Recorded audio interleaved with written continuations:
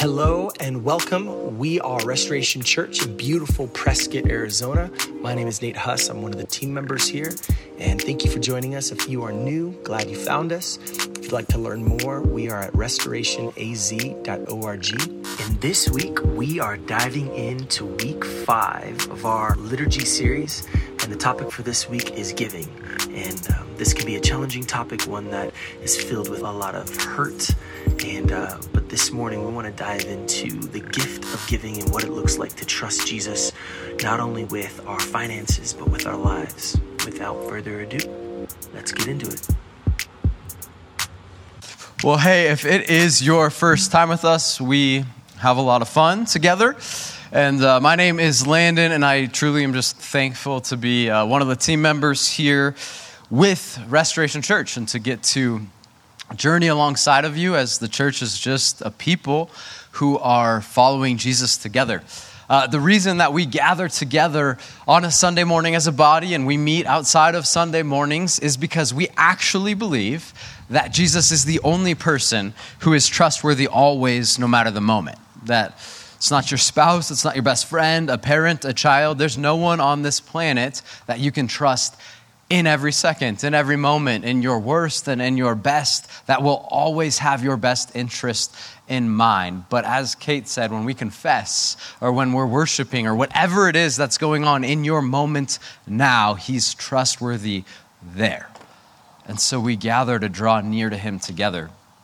Today we're in our 5th of 6 weeks outside, and 5th of a 6-week series that we're just calling liturgy, which again is really just a fancy word to say or describe the things that we do together on a Sunday morning, diving into God's word, worshiping, singing songs, time of confession, communion, and giving. And I was thinking about it this morning, and I was thinking about my son.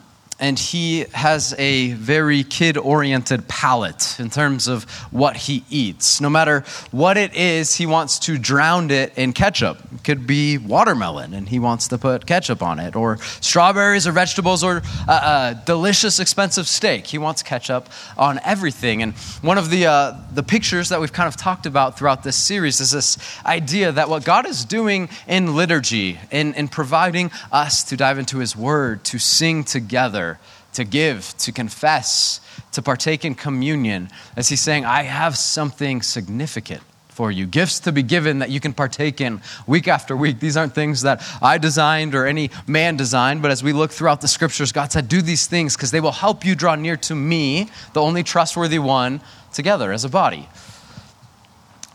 But sometimes, like if my son were to go to a really fancy, expensive, high-rated restaurant, he would have no interest in the things on the menu. He would think they weren't good, in fact. He would prefer something just cheap and not healthy that he could put a lot of ketchup on.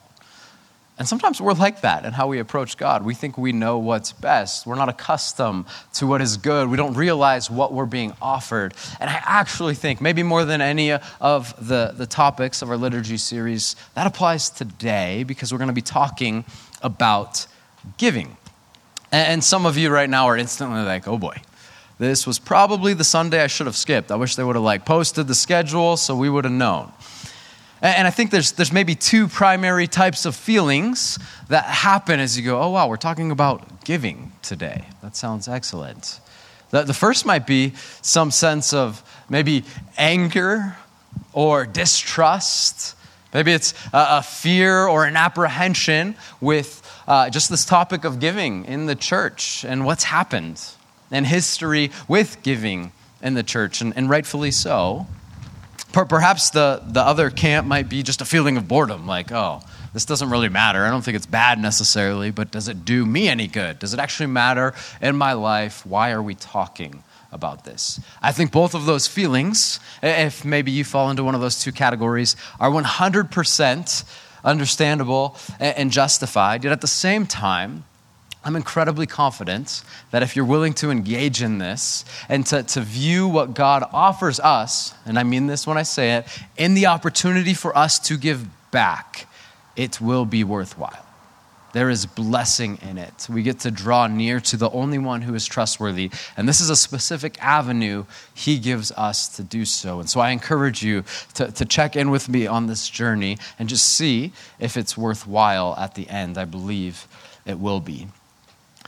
Giving handled well, and it's not always the case, that does not always happen, but giving handled well is a true gift from the Father that will draw us near to his presence, the only one who's trustworthy, and help form us to be human the way we were made to be. So that's significant. It actually works.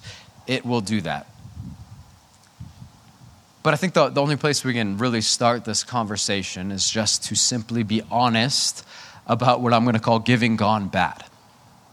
Believe it or not, giving has gone bad often. Maybe that's your experience. Maybe that's your comprehension or understanding or feeling as we talk about this. But there's many instances. And I hate that giving has gone bad. My guess is you probably hate that giving has gone bad. Or maybe you hate this moment right now. That's okay. What you might be surprised about is that God himself hates giving gone bad. God himself hates the idea of finances or sacrifices or any type of offering given when it's not done in the right way. And so I want to share just a few passages where we see this take place, where God himself describes this for us. I'm going to read from 3 Old Testament prophets speaking on behalf of God and describing how much he hates giving gone bad. First, I want to read out of Isaiah chapter 1, and we're going to read verses 11 through 17. We'll put those up on the screens as well. And as I read them, listen not to an angry God up in the sky that wants to see if people know the right information so they can go to heaven. But I want you to hear his tone and the emotion and the relationality behind what he's saying. Go ahead and listen as I read this or read along on the screens. God says to his people, to his family who are like us, a people gathered together following him. He says this, "What are all your sacrifices to me?" asked the Lord. "I have had enough of burnt offerings and rams and the fat of well-fed cattle. I have no desire for the blood of bulls, lambs, or male goats." He doesn't care about these sacrifices. "When you come to appear before me, who requires this from you? This trampling of my courts. Stop bringing useless offerings. Your incense is detestable to me. New moons and Sabbaths and the calling of solemn assemblies. I cannot stand iniquity with a festival. I hate your new moons and prescribed festivals."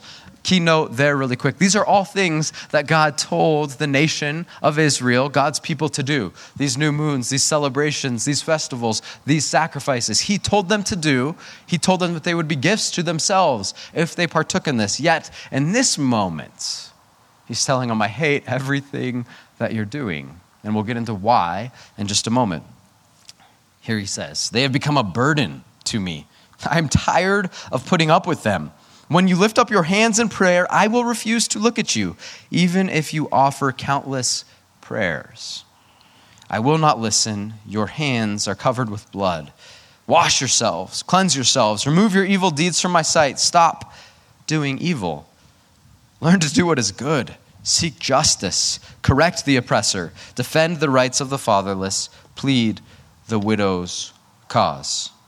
Right there we see God hates, detests, abhors certain offerings done in the wrong way. God hates giving gone bad. We'll see the same thing in Jeremiah chapter 6. Again, I want you to listen to the emotion, the fact that our God is not a distant, just spiritual being somewhere up in the sky, but our God is a person that wants relationship, that loves, that feels, that wants to be with us. Jeremiah 6, verses 16 through 21, we read this. "This is what Yahweh says. Stand by the roadways and look. Ask about the ancient paths. Which is the way to what is good? Then take it and find rests for yourselves." But they protested, "We won't. I appointed watchmen over you and said, listen for the sound of the ram's horn." But they protested, "We won't listen. Therefore, listen, you nations and you witnesses. Learn what the charge is against them. Listen, earth. I am about to bring disaster on these people, the fruit of their own plotting. For they have paid no attention to my word. They have rejected my instruction. What use to me is frankincense from Sheba or sweet cane from a distant land?" Once again, here's the important part. "Your burnt offerings are not acceptable. Your sacrifices do not please me. Therefore, this is what the Lord says. I am going to place stumbling blocks before these people. Fathers and sons together will stumble over them. Friends and neighbors will also perish. Amos chapter 5 says the same thing. I'm not going to read it, but there's plenty of places throughout the scriptures where what you will read is that God hates giving gone bad. And that brings up then the question, why? What makes giving go bad? And I want to talk about 4 things that maybe you've engaged in. Maybe you're giving, maybe you're not. But these are 4 ways that giving goes bad. And these are things that God has no interest in. So actually, I hope you find this maybe to be freeing. Number 1, what makes giving go bad? Giving as bribery is giving gone bad. Giving as bribery is giving gone bad. Here's how this works. It's one of those moments where you go, hey, God, let's make a deal. Because I've got something in mind that I would like. And apparently you have some type of power and control. So I'm going to give a little something over here. And then the deal is you'll kind of help me out over there. And what we end up doing is not viewing God as a person to be in relationship with, but kind of as this magic spiritual genie that can grant some wishes if we give a sacrifice, offering, some money, whatever it might be. Giving as bribery is giving gone bad. If we're trying to bribe God, or if we're trying to maybe bribe somebody in control or power or something of that sort, in the scriptures, there were certain types of offerings that God specifically commanded. The poor and the rich had to give the same amount. The rich were not allowed to give more so that there could be no bribery, because it wasn't about that. That's number 1. Number 2, giving as a form of eternal insurance is giving gone bad. You can't buy a ticket to heaven or a escape, get out of hell free pass by giving some money to the church or to another organization or to a friend or by being generous. It doesn't work that way. God, I don't want to go to hell, so here's a little something. Just keep that in mind. It doesn't work that way. God is not interested in the slightest. We can't buy his love. He doesn't care about that. He doesn't need anything from us. He has everything he needs and wants. He just wants you. What we're going to get to in a minute is that giving, first and foremost and always, is a matter of the heart, not a transaction. 3 out of 4, giving out of guilt is giving gone bad. Giving out of guilt is giving gone bad. This is similar to the last one, but a little bit different because it sounds something like this. Hey, God, I know I just did that, and I'm pretty sure you know that I just did that. So here's a little something to make up for that thing that I just did. Again, we can't buy God's forgiveness. And the good news is this: you don't have to. When we confess, as Kate just described, we're never telling God something he doesn't know. We're just bringing before him what he already knows and saying, God, I recognize you love me. Will you help? And his answer is always yes. So giving out of guilt is always giving gone bad because, again, it's not done with the right motivation. It's to get something for self-forgiveness. Anytime you're giving to get something for you, it is always giving gone bad, whether that's to get out of hell, that's your idea, or maybe what you've heard doesn't really work that way. If it's to make up for something you've done wrong, or if it's to get something that you want, when the giving is centered, the reason behind it, the why behind your giving is to get something for you, that's always giving gone bad. It's not worth it. Just don't do it. God hates it. The last category is this: giving as a thoughtless transaction is giving gone bad. If you do give, maybe ask yourself this question: is my giving more transactional or is it more relational? Is it transactional or relational? It's maybe like a father that no longer has any interest in his children, has no relationship with them, and hasn't for a long time. Yet he's required by law to pay child support, so he does. He doesn't do that out of love. He doesn't do that to make a connection. He just does it because he has to. It's a transaction. It has nothing to do with relationship. And sometimes we do that with God. We think, oh, I'm guilty. or I don't want to go to hell, or I want something good, so there's this transaction, or I just have to. God has no interest in that. There's actually a lot of reasons to not give. Those are 4 of them, and I hope what you're going to see is there's a theme. If they're not tied to relationship with God, if giving isn't about trusting Him, then giving is just simply a bad idea. And so here then we have to transition and ask a different question. That's what makes giving go bad? What actually makes giving good? And in 2 Corinthians, Paul talks about that. Corinthians refers to the city of Corinth in Greece today. And again, just a group of people that a guy named Paul is writing a letter to, a church, to people in a city named Corinth.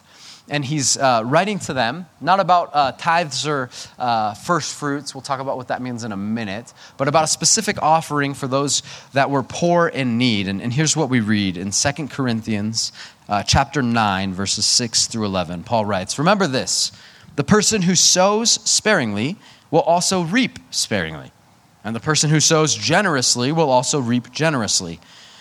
Each person should do as he has decided in his heart, not reluctantly or out of necessity." That ties into what we just talked about. Then this is key. "For God loves a cheerful giver. And God is able to make every grace overflow to you, so that in every way, always having everything you need, you may excel in every good work. As it is written, He scattered, He gave to the poor, His righteousness endures forever. Now the one who provides seed for the sower and bread for food will provide and multiply your seed and increase the harvest of your righteousness. You will be enriched in every way for all generosity, which produces thanksgiving to God through us." Paul's inviting them and encouraging them to give to a specific cause. Now, quick side note, and we'll actually come back to this again. This does not mean you get a boat or a fancy car or something if you give. That won't happen, just for clarity. But the key in this is the description of the value. He says, a cheerful giver.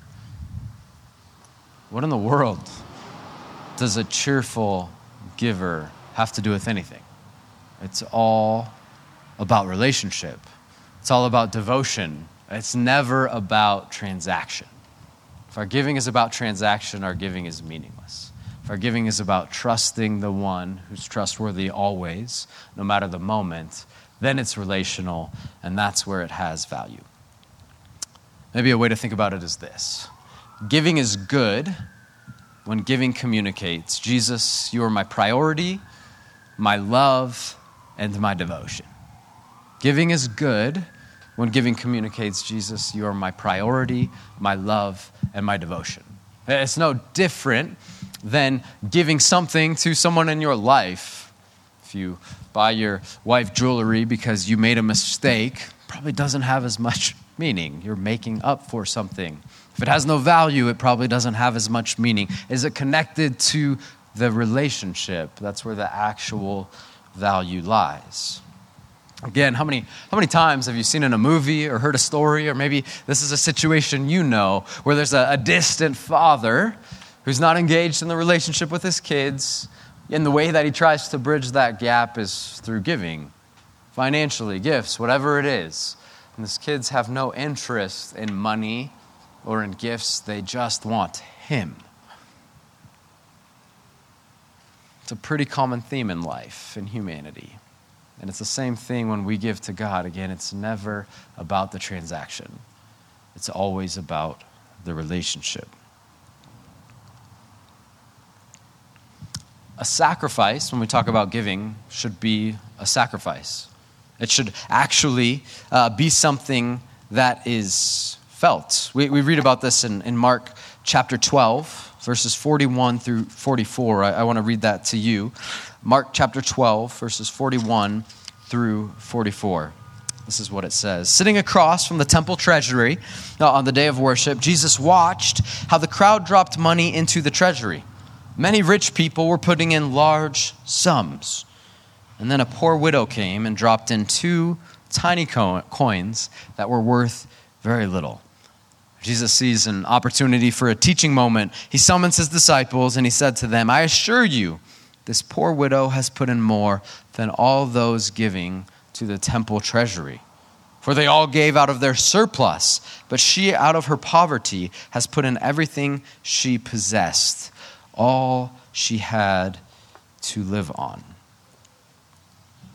She would have felt that sacrifice, while the rich that put in large sums wouldn't have felt their quote-unquote sacrifice.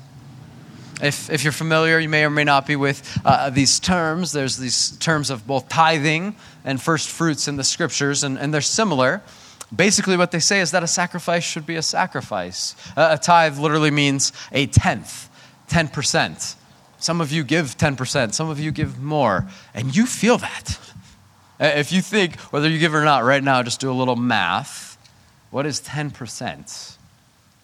My guess is if you think about giving that over a sustained period of time, that's a little bit scary. That adds up. There's a whole lot you could do. Maybe you feel like you need to do with that money. But that's what God called the Israelites to originally. Why? Because they'd feel it. And then he promised to provide. The idea of first fruits was similar. We talk about currency, dollars, whatever it might be. They didn't then. We read earlier about bulls and goats, incense, all kinds of other materials that were given. It has nothing to do with money. It has nothing to do with the actual thing that's being sacrificed. What it has to do with is whether or not it is of value. We talk about money today because that's how we operate. It's currency. It's what is valuable. They talked about bulls and goats and grain. And they gave of the first of those fruits or their crops or their produce. It's not like, hey, God, I planted and I worked really hard, and so I'm going to see how this harvest turns out and what I have, and then I'll go ahead and give you some of the leftovers. God says, no, that's not trusting me. And again, this isn't about transaction. This is all about trust and relationship. So God says, give to me first before you even know what will come after that. Give to me what is the best, because only when you do that, only when you step out in faith, will you see how trustworthy I am. If you're just trusting yourself by holding on and giving me what's left, you'll never get to experience and see and know and feel that I will always be there for you. That there will never be a moment I fail you. But if you're just trusting yourself, you're never testing me. You'll never see. You'll never know. A sacrifice should be a sacrifice. It only means something if it's felt. I'll close with this. Throughout this series, we've talked a lot about worship. And that when it comes to worship, you don't get to choose whether or not you will worship something or someone. You are. We do. We all do. The choice you have is who or what you will worship. And when it comes to giving, the same exact thing is true. You are giving. You don't get to choose whether or not you give. You're just choosing who or what you give to. If you're not giving to Jesus, if you're not giving to Yahweh God, well then you're probably giving your time or your energy or your effort, your mental space, your intelligence, your gifting and skill set, your finances to something else, another form of a God that you believe will provide for you. And what we've talked about is what we often pursue the most are those things that we think are going to give us comfort and control and security. We value comfort and control and security. And we trust ourselves a lot more than God to provide those things. Again, you don't have a choice of whether or not you will give. You'll give. You just get to choose who or what you will give to. As a staff and elders, we talked this week, and someone in this meeting made this statement. I have never met somebody who has regretted giving. I have never met somebody who has regretted giving. And then we posed the question, does anybody disagree? And we debated that for a minute, and we talked about sometimes that maybe that was the case where giving had gone bad. But then we really separated it and broke it down and said, hey, when it is giving with the right heart, even if something bad happened with it, have you ever met somebody that has regretted trusting God by giving their finances? And not one person in that room said yes. Not one person in that room knew anybody that had regretted giving when it is done in health. That's interesting. I want to close by reading Malachi chapter 3, verses 7 through 12. We read this, another prophet, again speaking to God's people just like us, following him. Malachi chapter 3, verses 7 through 12, we read this. Since the days of your fathers, you have turned from my statutes, meaning his way of life. You have not kept them. Return to me, God says, and I will return to you. But you ask, how can we return? Will a man rob God? Yet you are robbing me. You ask, how do we rob you? By not making the payments of the tenth and the contributions. You are suffering under a curse, yet you, the whole nation, are still robbing me. Bring the full tenth into the storehouse so that there may be food in my house. Test me in this way, says the Lord of hosts. See if I will not open the floodgates of heaven and pour out a blessing for you without measure. I will rebuke the devourer for you so that it will not ruin the produce of your land, and your vine in your field will not fail to produce fruit, says the Lord of hosts.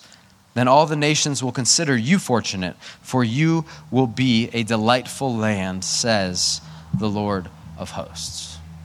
I want to end today with a clear challenge to give. I believe that you will be blessed in that. Now hold on, because some of you are going, hey, this wasn't supposed to be manipulative, and now it sounds manipulative. So hear this, because this is going to be a very important key part to what I have to say today. If you are not currently giving to Restoration Church, hear these very important words. Do not start today. Do not give to Restoration Church today. I don't want this to have anything whatsoever to do with giving to our church, because it has nothing to do with that. I'm not worried in the slightest about how God will provide for this church. He has us here. He's going to lead us, and that is good. So don't worry about that. This has nothing to do with that. But I do encourage you to give. Whether in Malachi, sometimes we talk about, are the scriptures a good question we need to ask? Are they being prescriptive, meaning are they prescribing a prescription, something we should do? Or are they descriptive? Are they just describing a situation and teaching us about who God is and what he values and how he acts? I don't have the answer in Malachi chapter 3. It could be just descriptive, and God said this to these people, test me in that way and see. I'll provide. Could be prescriptive to us. I do know I agree with what the elders and staff said. I've yet to meet a person that regrets giving. I do know that throughout the scriptures, cover to cover, God says, yeah, I'm going to bless you. You will draw near to me, and that's only good. So again, I encourage you to press out and to give. The amount doesn't matter. It's not about a transaction, but a sacrifice should be a sacrifice. Our giving matters when our giving communicates, Jesus, you are my priority, my love, and my devotion. Our giving is good when it communicates, Jesus, I trust you with what is valuable to me. Jesus, I trust you with what is valuable to me. And this gift is out of love to show you that trust and that devotion. Once again, just so we're crystal clear, if you're not giving to our church currently, do not start today. What I'd encourage you to do, though, is you can look at our website. I think we'll put that up on the screen now. If you go under our partners page of our website, there's a list of multiple organizations that we are partnered with. We will not receive a dime if you give to these organizations, but we believe in what these organizations are doing. Some are helping humanitarian efforts throughout the globe, bringing dignified employment to those that couldn't have it otherwise, all in the name of Jesus. Some are helping in the foster and adoption world here in our states. And in one of the passages we read today, it says, take care of widows and orphans. We're called to do that. That's just one way to do it. It's not a question of if you should, it's just we should. Some of these organizations help worship leaders take care of their spouses and kids and learn how to lead. It's blessing churches all around the country through our partnership with Likewise Worship Collective. And Chi Alpha helps local college students here, primarily through Embry-Riddle, but elsewhere additionally. So I'd encourage you, think about those organizations. Start there and see what God does. Because I believe he'll show up. I believe you will know him more, and that's always worth it. I'll let the Spirit do the rest and guide you as he will. Let's go ahead and pray.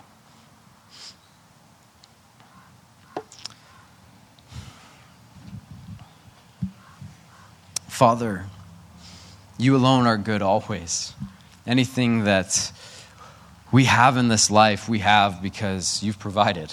Whether you provided the skill sets, whether you provided the breath that we can have enter our lungs and then exhale to allow us to work and make money, whether you provided us with opportunities or networking or whatever it might be, the reality is that all good comes from you. I pray that you'd help us to understand that. God, as I'm sure Satan wants to work to deceive, I pray in this moment that your Spirit overwhelm every one of us to trust you, to give you what matters to us, not to earn anything from you, but just to say we trust. And then may you show up. May you work in the lives of every person here to know you more. May you lead us because we believe you are trustworthy. We love you and we seek you. In Jesus' name, amen. As we do every week, the way that we respond is if you are a follower of Jesus, and that's an important if, then we invite you to the table to take communion.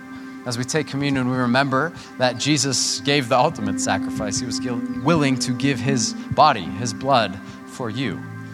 But that he rose, that the tomb is empty, and that he's with us. And so as we take communion on a weekly basis, we know that Jesus is not distant, but he is with us. He's the hope for our marriages, for our parenting, for our businesses, for our community, for every part of life. And so as the body, once a week, we come together and we take of the bread and the cup to know that you're not alone, but that you are united, that the person of Jesus is actually with you and inside you and alongside of wherever you go in life. And so we invite you now to come and take communion, to be united with Christ as you walk in the everyday stuff of life.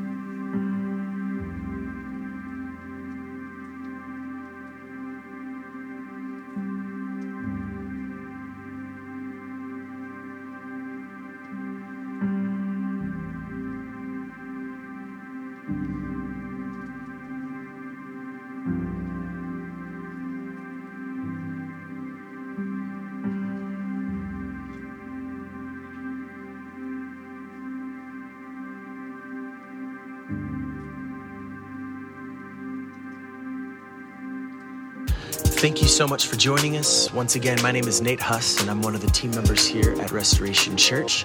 And if you would like to learn more about Restoration or listen to past teachings, please go to restorationaz.org. And if you'd like to learn more about us or to ask questions, click that contact tab. We'd love to connect with you, learn more about you, see how we could be praying for you and supporting you. And as always, remember, Jesus is the only one who is trustworthy always, no matter the moment. So press on as we continue to practice the way of Jesus.